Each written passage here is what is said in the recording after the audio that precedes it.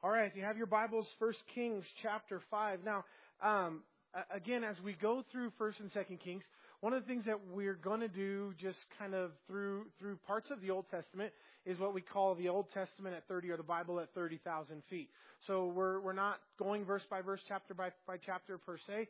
We're just going to hit some highlights and try to cover just in a couple of weeks the entire First and Second Kings. So we were supposed to do 10 chapters last week. We did about 4.5, 5, but it was good. And this way we can just get some highlights when we get into some other, as we go through some other places as we march through the Old Testament. We'll slow down a bit.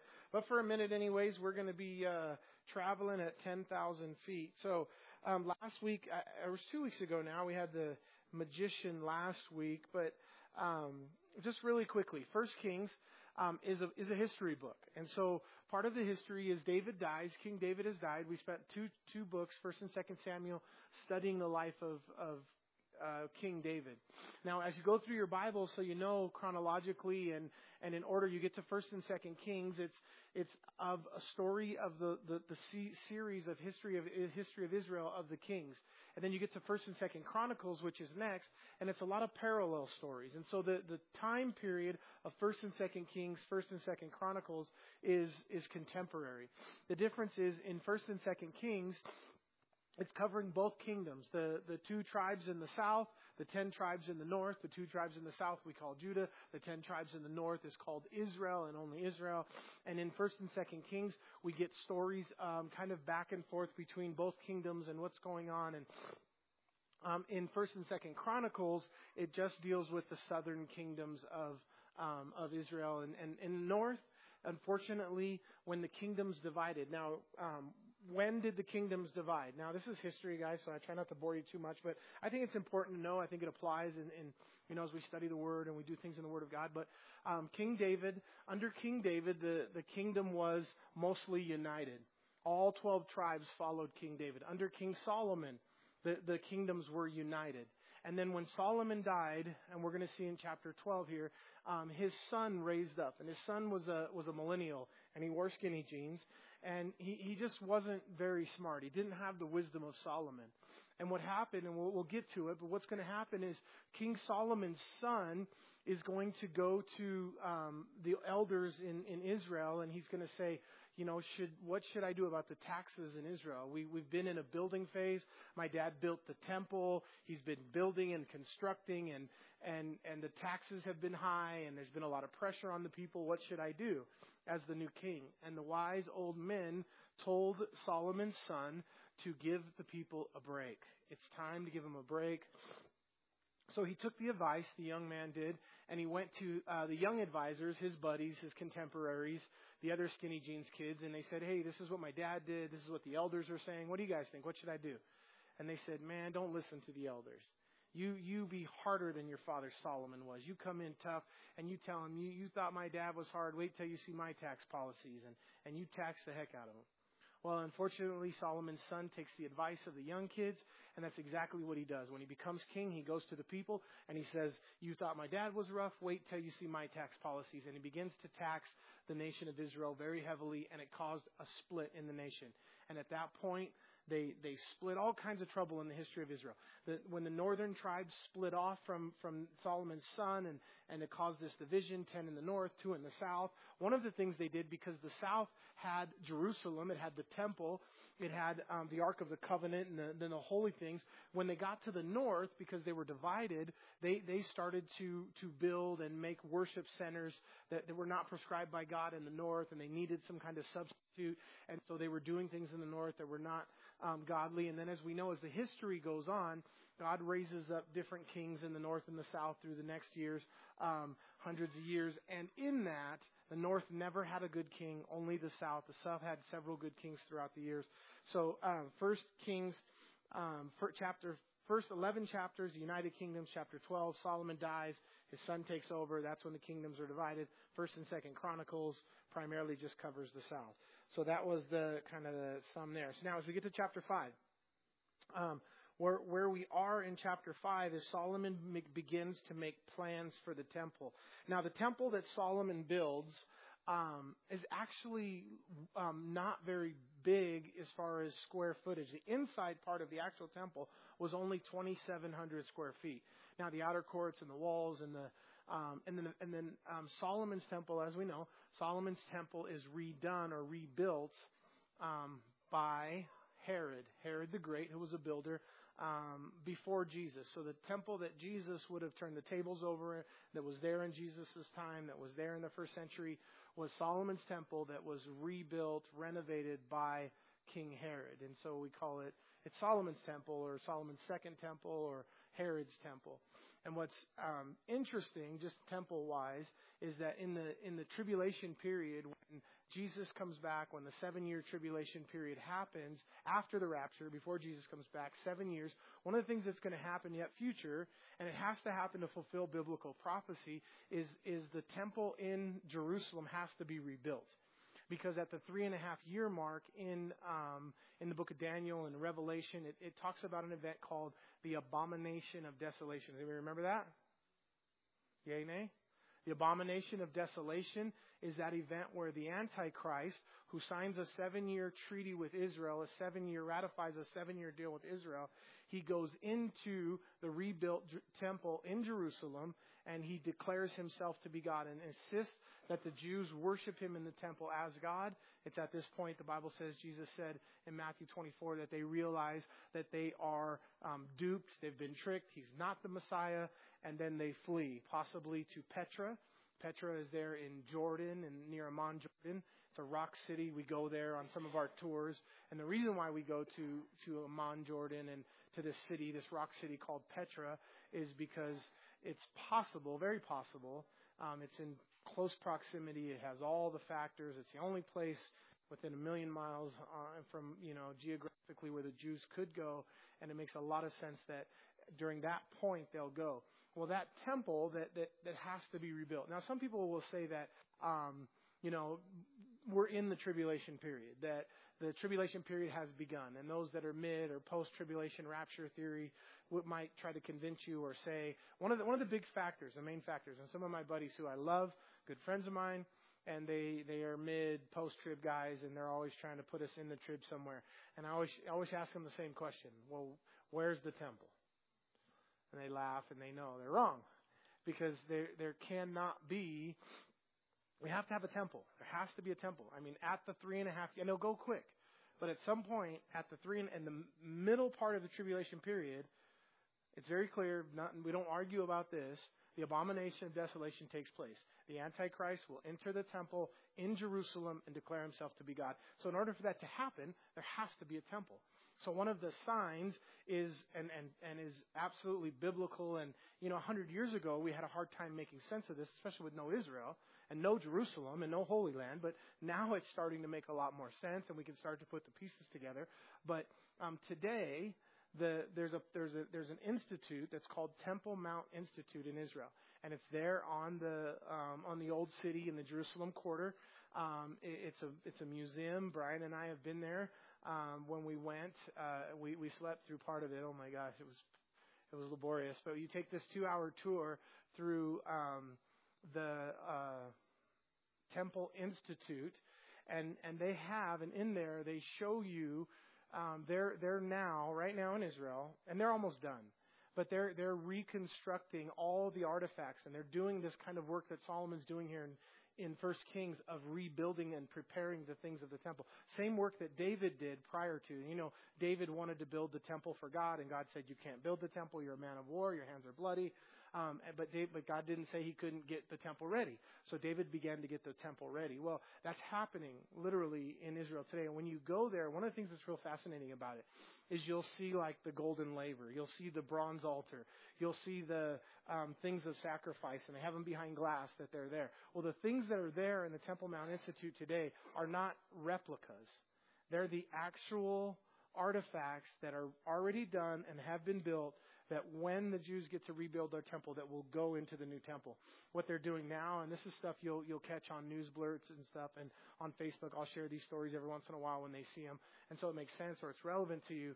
They're training and have been there in the Temple Institute in Jerusalem, in Israel, in the Old City, in the Jewish quarter. They're training the Levitical priesthood, because they're going to have to redo animal sacrifices. They're going to have to perform the deeds in the temple and everything that was happening in the temple from the time of Solomon until AD 70 when the temple was destroyed.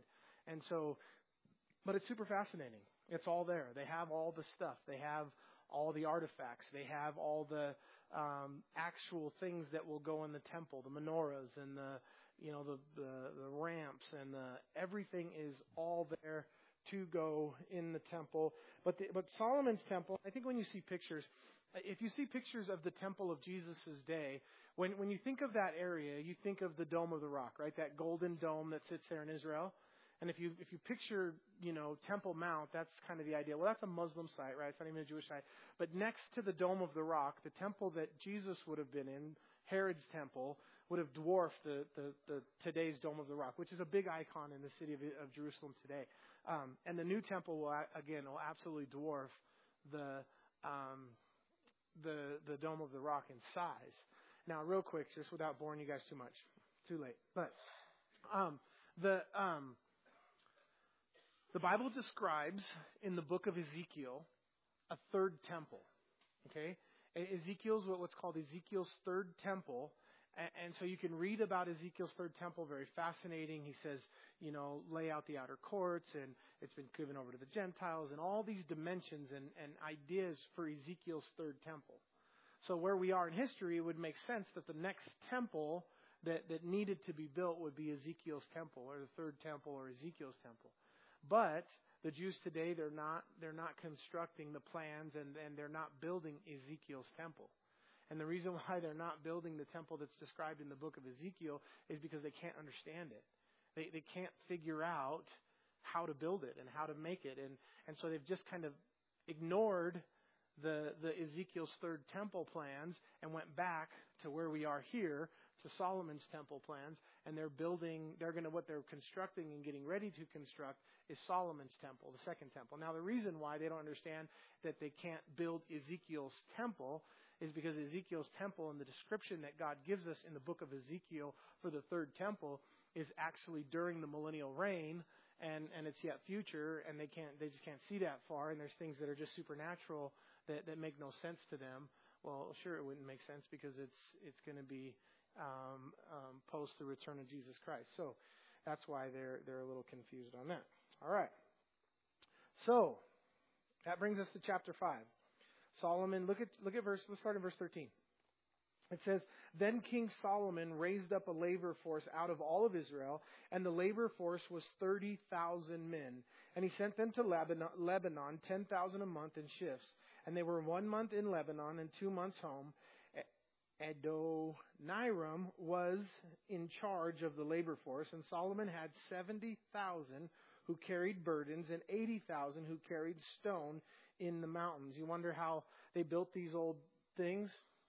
Hard labor. 70,000. Even in Egypt, some of the phenomenons of the things of Egypt, most of it was just back-breaking labor. But not a bad work schedule. Anybody want this schedule?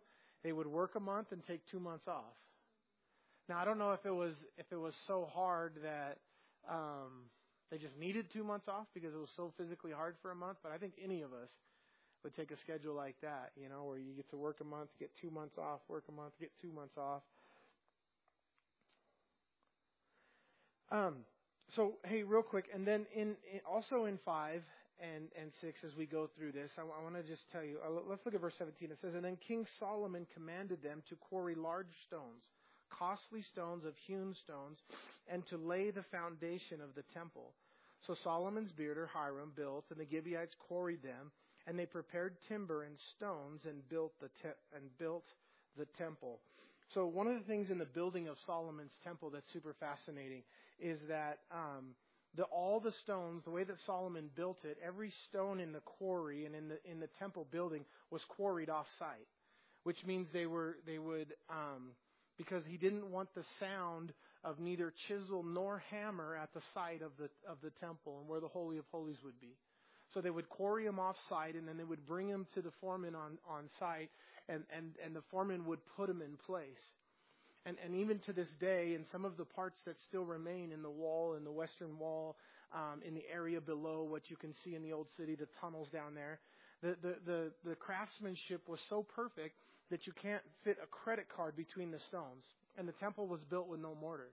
And so it was absolutely built with perfect craftsmanship and skilled labor. Now, the Bible talks about one of the gifts in the Old Testament, one of the gifts of the Spirit. I think it's fascinating, but God gave to men gifts to do stonework, gifts to do craftsmanship. And there was a gift of the Holy Spirit that was given to laborers. You know, and again, without getting off too far, the way the Holy Spirit and the functions today in our lives post Jesus was different in the Old Testament. Jesus said, it's better that I go away. Because if I go away, I'll send a helper, a comforter to you. And the Bible says that your body is a temple of the Holy Spirit. When we say, it's kind of nursery rhyme, but it's theologically, it's actually correct. But we say, to lead people to Christ, we say, would you like to ask Jesus in your heart? You know, and little kids go like, how's he going to fit in there? You know, or, we tell the kids, where's Jesus? He's in my heart, And we use this term, ask Jesus in your heart. But theologically, it's very correct. Because the Bible says that God is going to fill you with the Holy Spirit. That Jesus is going to come into your life. That when God sees you, you're made righteous in God's eyes. We read a verse on Sunday, and it says that the fervent, effective prayer of a righteous man avails much. And we look at that and we think, well, I'm not righteous. I shouldn't be praying those prayers. I'm not a righteous person. But you are a righteous person based on imputed righteousness. Because when God looks at you, He sees His Son. God has placed His Son in your life and in your heart. Well, that dispensation is really new post Jesus dying and raising from the grave. Before that, it was only rare throughout history where God actually filled people with His Holy Spirit. It only happened a few times. We see Samson. And the Bible gives testimony of Samson, that Samson was filled with the Holy Spirit from his mother's womb. John the Baptist, who was Old Testament, he was filled with the Holy Spirit from his mother's womb. But that's something that God is doing new.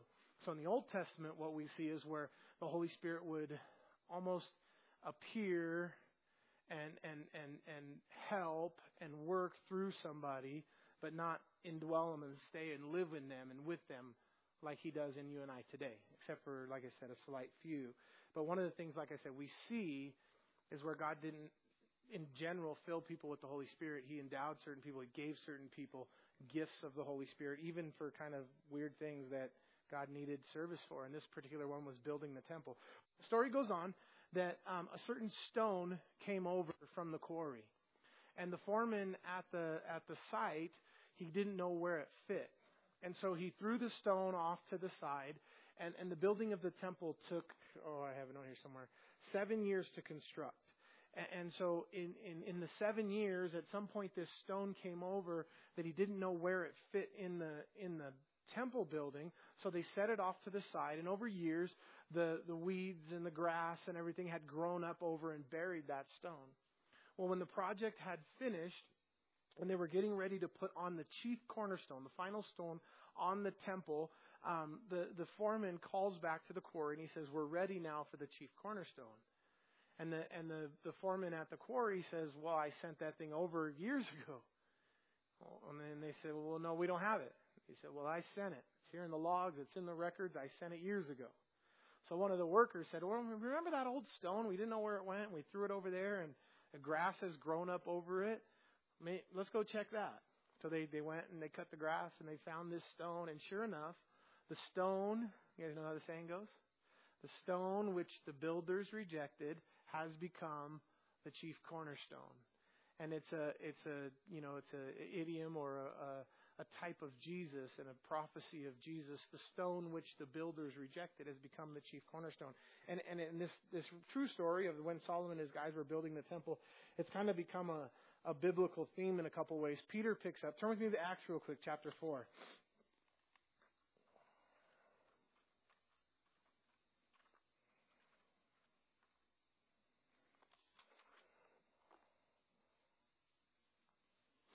Let's look at verse number 5.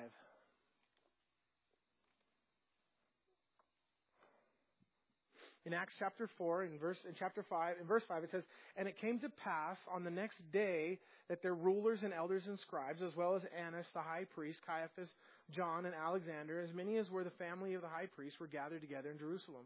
And when they had set them in the midst, they asked them, 'By what power or by what name have you done this?'" And so Peter and John, just a little background, Peter and John, the two apostles, the two disciples of Jesus, Peter, who, everybody knows Peter, John, who wrote the Gospel of John, Revelation, 1st, 2nd John. They're there in Jerusalem. This is in the early days. Jesus has just died on the cross, rose again. 50 days later, the Holy Spirit was poured out on Pentecost, and the early church began. Peter and John began to preach and teach around Jerusalem, and they immediately, in chapter 4 of Acts, they get arrested by the Sanhedrin, the religious folks, and Peter and John are there, and there's this famous story of this. They're by the temple, and this guy is begging alms, and Peter looks at him, and the guy says, "Alms, alms, alms." And Peter looks at him, and he says, and this is nursery rhyme stuff, so I expect you guys to know this stuff. No, he says, "Silver and gold have I none, but what I have give I thee. In the name of Jesus, rise and walk." And he went leaping and singing and praising God. Leaping. No, nobody? You guys never went to Sunday school? No? All right. So that had just happened. The guy was sitting by the gate begging alms, and Peter and John prayed for him and healed him. And for the first time, the paralytic man rose. So they call him in and they say, "By what power or what name have you done this?" Verse 8, Peter filled with the Holy Spirit. Now, I want to again just highlight really quickly. Verse number 8. We on this side of the cross, in this dispensation, we take this for granted. But this was new, even in Peter. Peter and John and James, they weren't filled, empowered, and dwelled with the Holy Spirit until John chapter 21. That was after Jesus died on the cross. He appeared to him on the beach. Remember the little story where Jesus makes breakfast on the beach after he's risen? It says that Jesus breathed on them and said, "Receive ye the Holy Spirit." And so even for these guys, this being filled with the Spirit here in verse number 8, it's new. But Peter, filled with the Holy Spirit, said to them, "Rulers of the people and elders of Israel, if we this day are judged for a good deed done to a helpless man, by what means he has been made well, let it be made known to you and all the people of Israel, that by the name of Jesus Christ of Nazareth, whom you crucified, whom God raised from the dead, by him this man stands before you whole." And then Peter goes on, he says, this is the stone which was rejected by you builders, which has become the chief cornerstone. Nor is there salvation in any other, for there is no other name under heaven given among men by which we must be saved.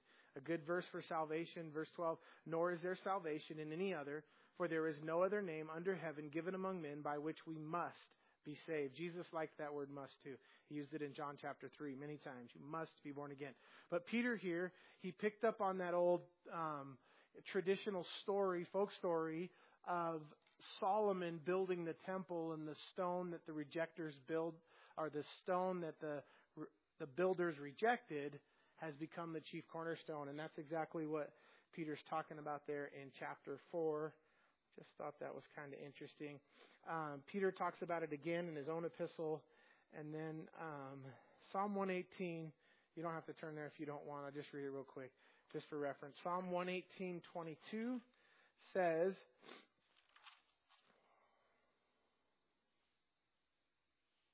"The stone which the builders rejected has become the chief cornerstone. This was the Lord's doing. It is marvelous in our eyes." And again, like I said, another note, if you're taking notes, 1 Peter chapter 2, verses 4 through 7, Peter talks about that concept, that idea. So when you see that, now you know where it comes from. Now you know the rest of the story. Like Paul Harvey. Pastor Paul Chris Harvey. I like it. Then we go on to chapter 7. And in chapter 7, the temple finishes. And in the finishing of the temple, Solomon begins to build his own house. You know, what's interesting is that Solomon took 7 years to build the temple, and he spent, 20 years building his own house. So I don't know what that says about his own house versus the Lord's house. He spent a lot more time and energy and money building his own house than he did the house of the Lord.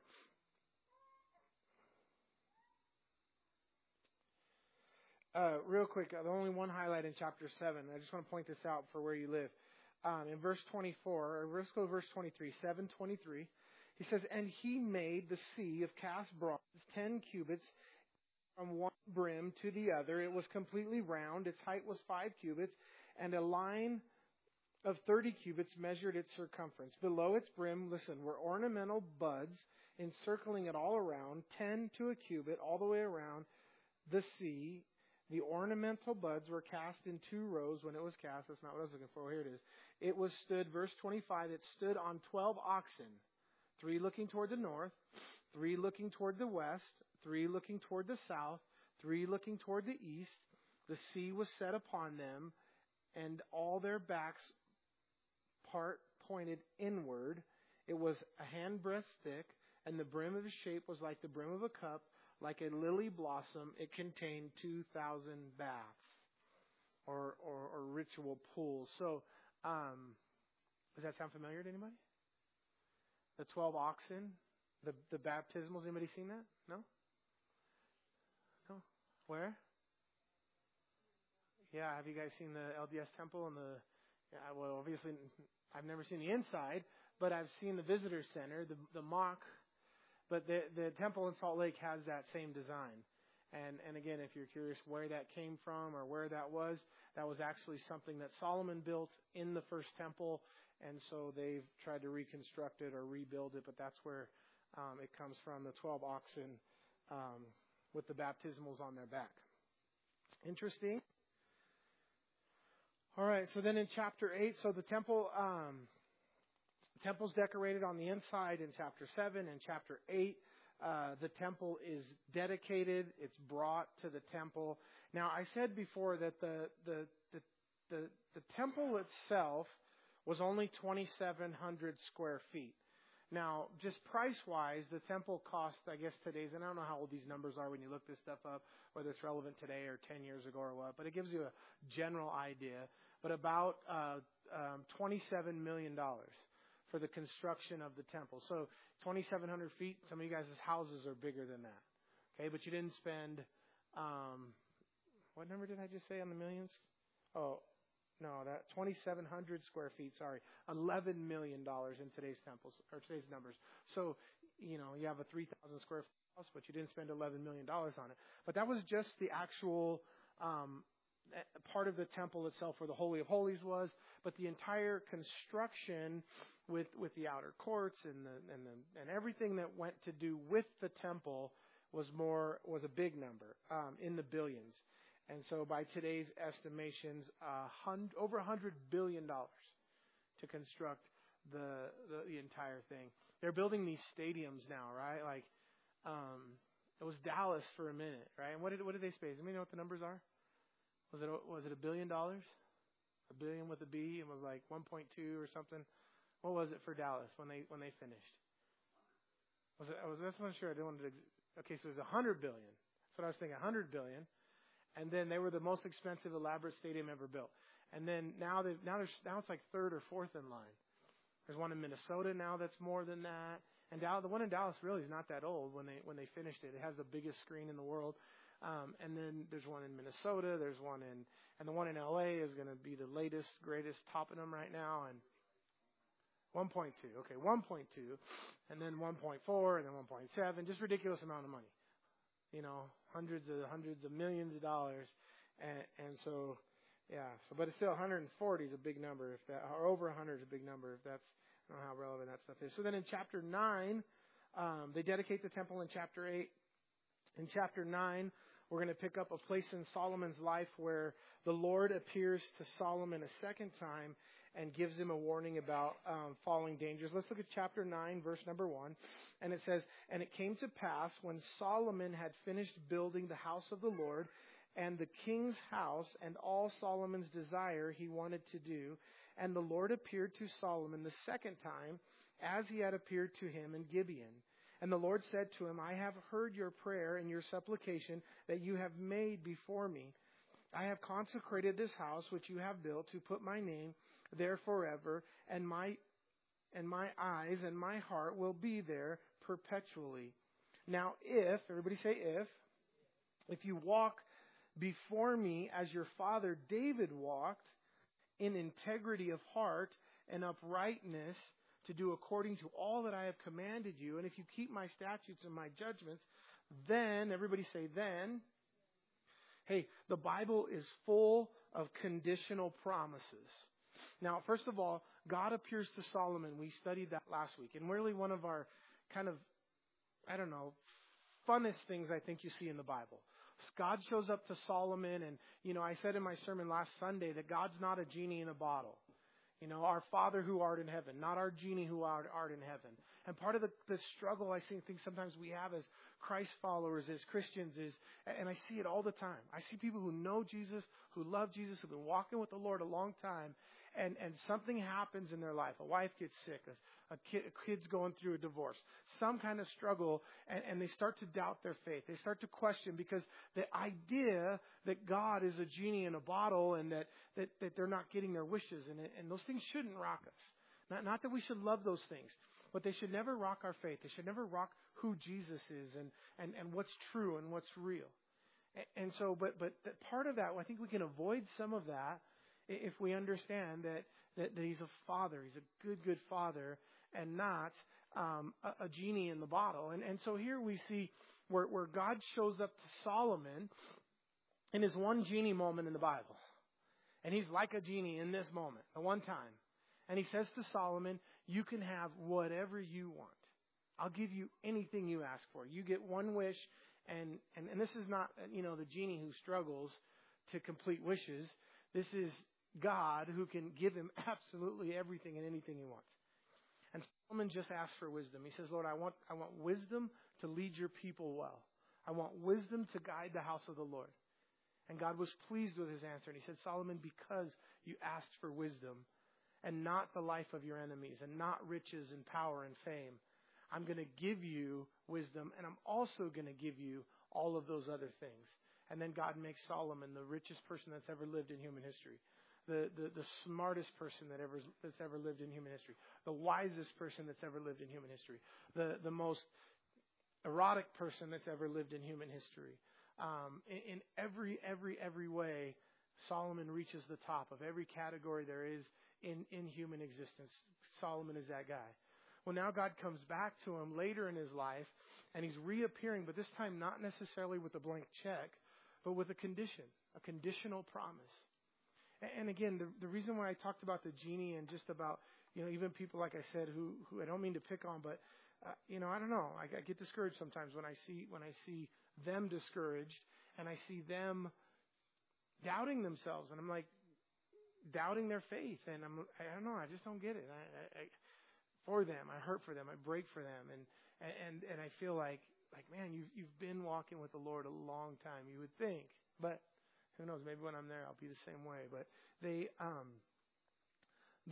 condition, there is some conditional promises in what God has for you.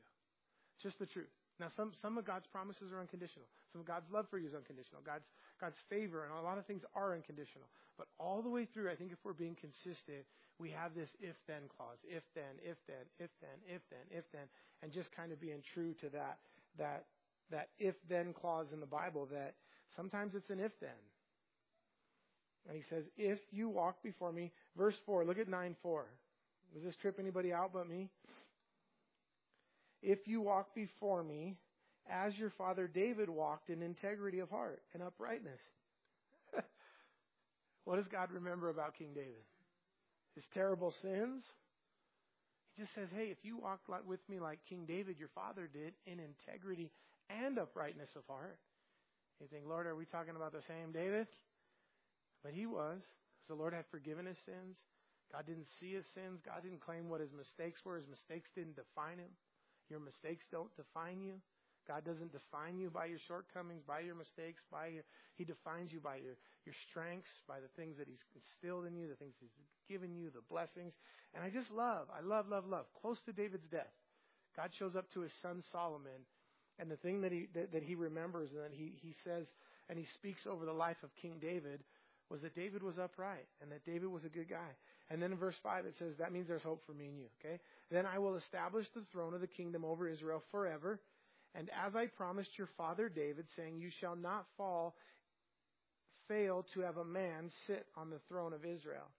But if you or your sons do not keep my commandments and my statutes which I have set before you, you go and serve other gods of worship them, then I will cut off Israel from the land which I have given them. Then the house which I have consecrated, for my name, I will cast out of my sight. Israel will be a proverb and a byword among all people. And as for this house which is exalted, everyone who passes by it will be astonished and will hiss and say, why has the Lord done thus and thus to this land and to this house? And then they will answer, because they forsook the Lord their God, who brought their fathers out of the land of Egypt, and have embraced the other gods and worshipped them and served them before the Lord, has brought all this calamity on them. So, I think, again, you guys, just real quick, hopefully this can be in love, but a little bit of a reality check, right? God, and it's hard. I understand that I don't understand it, and I understand that it's complicated. Now, we believe in a sovereign God, that God is absolutely sovereign over every part of your life. But I think it's fair to say that God doesn't do to you sometimes the things he gets blamed for. God doesn't curse you. Bad things don't happen to your life because you made a mistake or you have some sin that God is trying to get back at you for. It doesn't work that way. God sometimes, I think, gets the blame for stuff he had nothing to do with. You know, some people say, Lord, why'd you do that? And I'm like, don't blame that on Lord. Lord didn't do that to you. And the argument is circular, and I get it. Well, if God didn't do it directly, he allowed it, because that's the way it works, right? That's the biblical model, right? Yeah, that's the way it works. God didn't effectively kill Job's kids, but God could have avoided it. God did allow Satan to do it. So in essence, then God did do it, right? Well, no, he didn't. Satan did it. You know, and again, like I said, I understand it's circular. But at the same time, you can't discount the will of man and the sovereignty of God. They're two banks of the same river. You still have free will, and God still has absolute sovereignty. And yet, God didn't do that to you. And there is an if and then clause that we see biblically that I think would apply in your and my life today. God will bless you in spite of you. God will do something in your life because you don't deserve it. All the time in my life, God supernaturally blesses and brings fruit and does things. And I know it's in a season when I just don't deserve it. He's doing it to show me that it's not about works. It's about relationship. And that it's through relationship. And everything is born out of relationship. And so I don't deserve it, but something crazy good is happening. And it's not because I earned it. And when something bad happens, it's not because I sinned and now God is punishing me. You know, I recently was driving down the street with a guy. Okay, it was my brother. And, you know, my brother was whining about something that was happening, something he was going through. And we had this exact conversation. And because he had said something like, you know, well, I don't know, God's doing something to me. I said, God didn't do that to you. He said, well, doesn't God do everything? Or doesn't God allow everything and make everything happen? And I was mad. I'm not mad, but I was serious. We were having like a brother conversation that I could have with my brother. And I stopped the car and I said, you idiot. I said, you get out of this car and go run your head against that tree right there. I said, just get out, put your head down and run full speed and run your head into that tree. I said, then don't tell me when you got a lump on your head why God put a lump on your head. Like you get out of the car and you run head first into that tree. You got a lump on your head because you're a dummy. Not because God put a lump on your head. And so again, you guys understand, right? We're again, right? We're kind of talking. I'm talking in a circle. I get it. But there are if-then clauses. There are things that God just doesn't do to us that we give him trouble for. Amen. So, but God does love you, does care for you, and you know the Bible says that every good and perfect gift comes from the Father of lights. So everything good in your life comes from God. Every good and perfect gift comes from the Father of lights. The Bible says that God thinks good thoughts towards you. That God God desires good things. I think Chuck Smith is the one who used to say on the other end of the spectrum, he said, God gave you a brain, he expects you to use it. And sometimes, you can't fix stupid, and we're just, it's not that God punished somebody. They just made bad choices, right? So if we make bad choices, we should own up and just trust the Lord. Amen? All right, I'm done. I'm off my soapbox. We're almost done to you guys. Let's try to finish through at least 11, the life of Solomon tonight.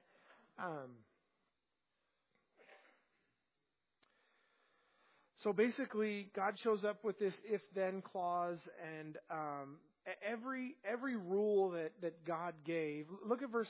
No, let's not. Every rule that God gave, Solomon breaks in his life. Solomon is a terrible example of this if-then clause here. God told the kings not to do three things. What were they? Not to multiply wives, horses, and gold and silver. Wives, horses, and money. Wives, horses, gold, and silver.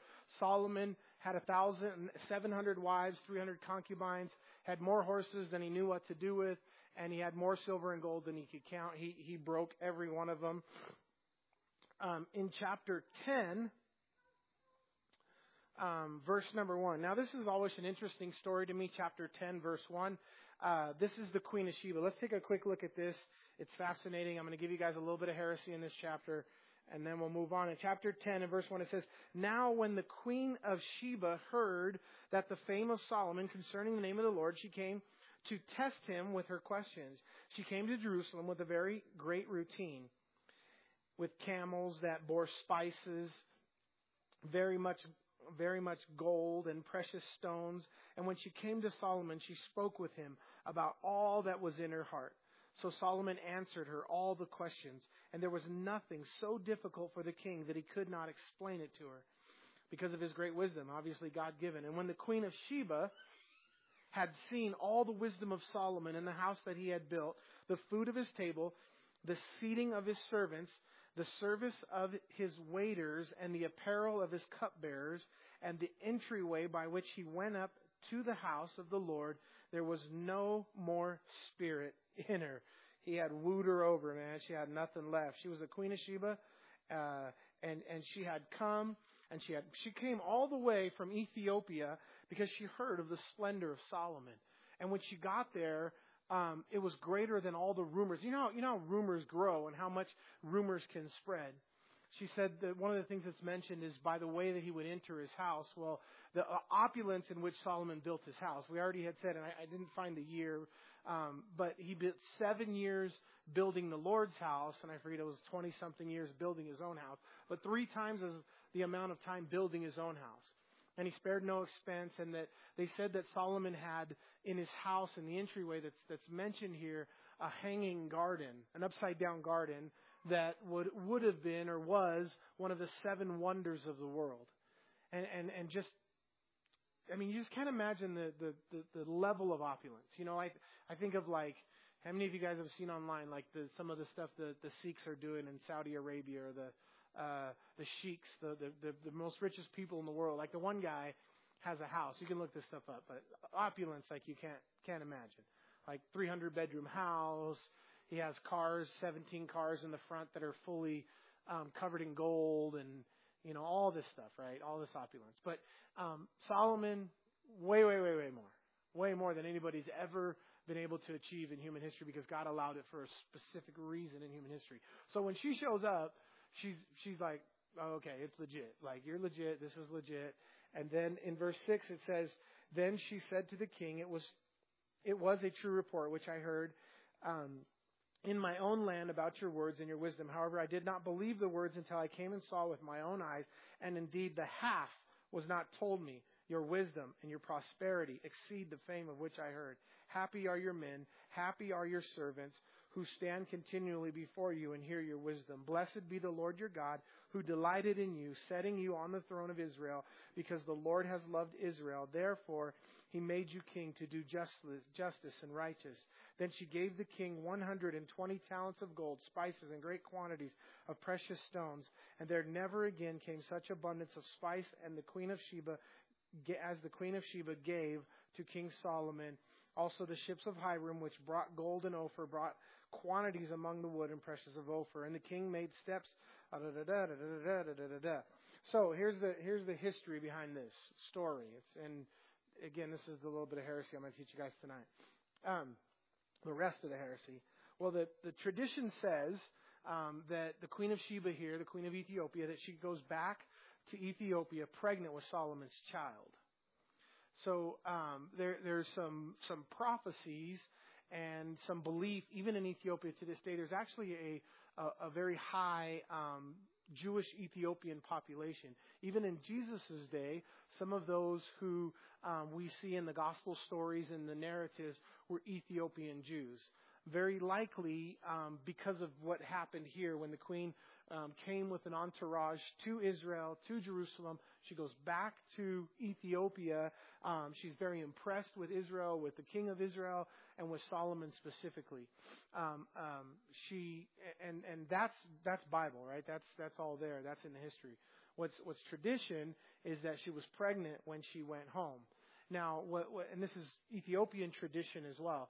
So she keeps this tradition, or this tradition goes on, and this baby who's the son of Solomon, in line of succession, comes to not a proverb, but a prophecy of the Messiah, or a future Messiah of Africa, basically.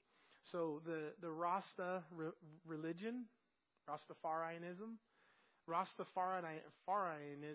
which Bob Marley is adhered to and Bob Marley followed for so long.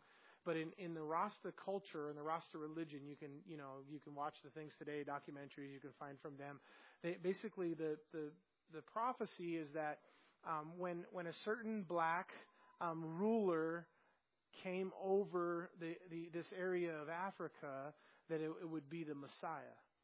And this particular Messiah would have to fall in line from the Queen of Sheba and Solomon in succession.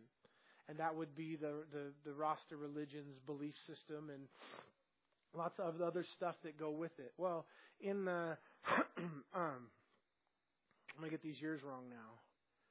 In the 40s, 50s, there was a king in Ethiopia, and his name was Haile Selassie. And Haile Selassie, at that point, he fit the mold. He was the first black king in this whatever prophecy that fulfilled this Rastafarianism. So Rastafarianism hailed this Ethiopian king from the last century called Haile Selassie as their Messiah. So even Bob Marley and his group, they would worship and they believed, they would sing about and write about, and a lot of the things in Bob Marley's music and in the Rasta religion revolved around this folklore tradition of this King of Solomon and Queen of Bathsheba's child called Haile Selassie. So and Haile Selassie was a king, a ruler in Ethiopia, and he did some good things. And what's interesting is that when Bob Marley, when he died, he was brought back to the United States, somewhere in Oklahoma, I think, at a cancer clinic. The reason why he died, his cancer was actually treatable. He had a cancerous in his big toe from playing soccer, and something that was cancerous and could have been dealt with and cut out. But the Rasta religion he didn't believe in surgeries and certain medicines, so he refused them. And he refused them so long that the cancer metastasized and spread through the rest of his body. And before, where it wasn't terminal, it had become terminal. Well, when he became terminal at a young age with cancer, he finally received some Western medicine and some medical medicine. And Bob ended up in a cancer facility in the United States where his cousin was a born-again Christian, and the doctor was a born-again Christian. And his cousin and this doctor shared the gospel with Bob Marley. And on his deathbed, when he was getting ready to die, and he was, on his deathbed, his family and friends had gathered and all traveled to come in, and they knew that it was going to be any day now. And on his deathbed, the story goes that Bob Marley said, "I'm ready. Jesus, come get me." And the people around him are like, "He must be delusional. Didn't he mean Haile Selassie, come get me?" And they're like, "No, he said Jesus."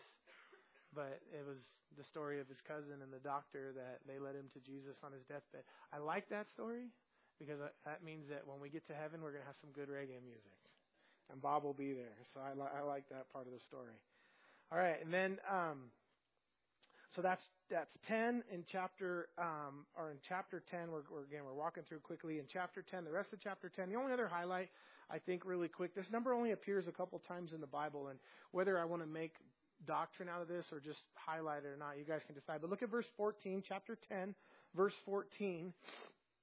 And it says, the weight of gold that came to Solomon yearly was 666 talents of gold. Somebody say, ooh, 666 talents of gold. So that's personal salary. So he made 666 talents of gold. You know, again, sometimes, I don't get boogaboo about numbers and certain things. There are actually biblical numerology and certain things that have, like the number 13, for example, it is an evil number biblically because it's the number of rebellion. It's the number of Satan. The number 6 is another number which is part of 666, but the number 6 is the number of man and of the flesh and of a life apart from God. Some of those things are true, but those things don't haunt us. They don't affect us. If you see 13 or 6 or something like that, it doesn't mean anything in your life. It's just a number. So we don't, but here, what I think it's just noteworthy, at least just to point it out, because this particular number 666, we know in Revelation that where we get that is that there comes a mark of the beast. The Bible talks about that in the last days that everybody who receives the mark of the beast, and that the beast, which is Satan, has a number, and his number is 666. And so that becomes a biblically significant number. That's why people use it for Satan and different things, that number 666, because biblically it is going to be the number of Satan and the Antichrist, and it's a part of the mark of the beast. Everybody who receives that mark will go to hell. There will be no salvation after for those folks that receive the mark of the beast. That's a final decision for eternity. And here we have Solomon's wage listed in the same number. But at this point in Solomon's life, he's in rebellion, full-on rebellion against God. And just for interest, if you're interested, because we're going to be done with Solomon tonight, but Solomon wrote the Proverbs, okay, all the wisdom, all good stuff, and he also wrote Song of Solomon's, which is like a sex manual. You can't read it till you're 30 years old, so if you're under 30, you can't read it. And then Ecclesiastes, which is it's an interesting book. It's one of the books that when I was talking to the boys, Luke was telling me, my son was telling me that he ended up in Ecclesiastes and all his vanity. And basically it's the summary of Solomon's life in all of the ventures that God allowed him to reach the top in: the wealth, the education, the relationships, the drugs, alcohol, women, money, everything that Solomon had, and he writes a story about it, and it's recorded in the book of Ecclesiastes, and that's interesting. Or good read for you guys if you're interested in this time as we go through Solomon. You can check out Ecclesiastes. The easy read. It's not very long. I think 11 or 12 chapters. And then in chapter 11, and then Solomon's going to die in a minute, you guys, and we'll be done.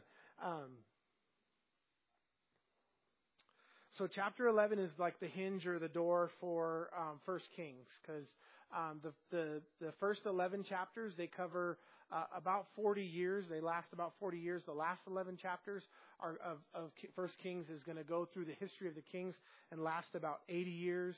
The last 11 chapters, there's many wars. There's civil wars. There's lots of different kings. The first 11 chapters here are only one king.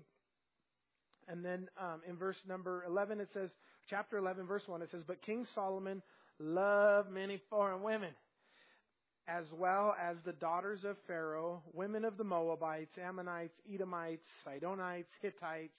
All of these are mentioned. Why? Because these are all forbidden women. And it says foreign women, foreign, forbidden, same thing. All of the people of the Hittites, the Ammonites, the Hittites. One of the biggest troubles for God's people really throughout their entire history was the pagan women that they took as wives.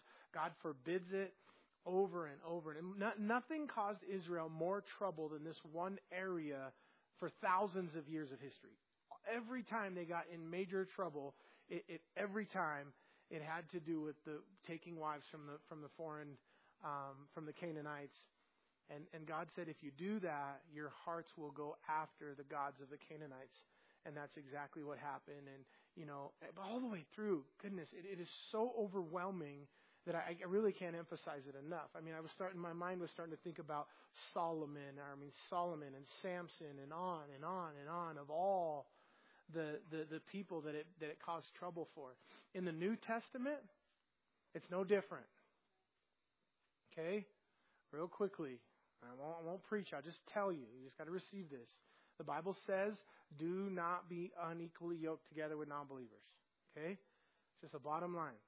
Okay? And I'm not talking about folks that have already been married or been married for a while. That's a different situation. I'm talking about for single folks. Okay? Do not be unequally yoked together with non-believers. If you do that, you will have trouble. God warns you from Genesis to Revelation because He loves you. The number one problem that God's people had throughout history was this issue. So don't make the same mistake, because God's word is full of it. And listen, just trust God. God's got somebody good for you. He's got somebody the right person for you. All right, we're out of time. So real quick, Solomon dies.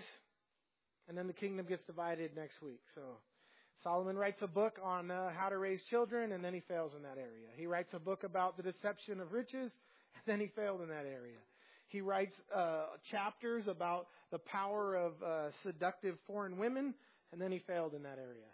So read the Proverbs, read Ecclesiastes. Let's stand.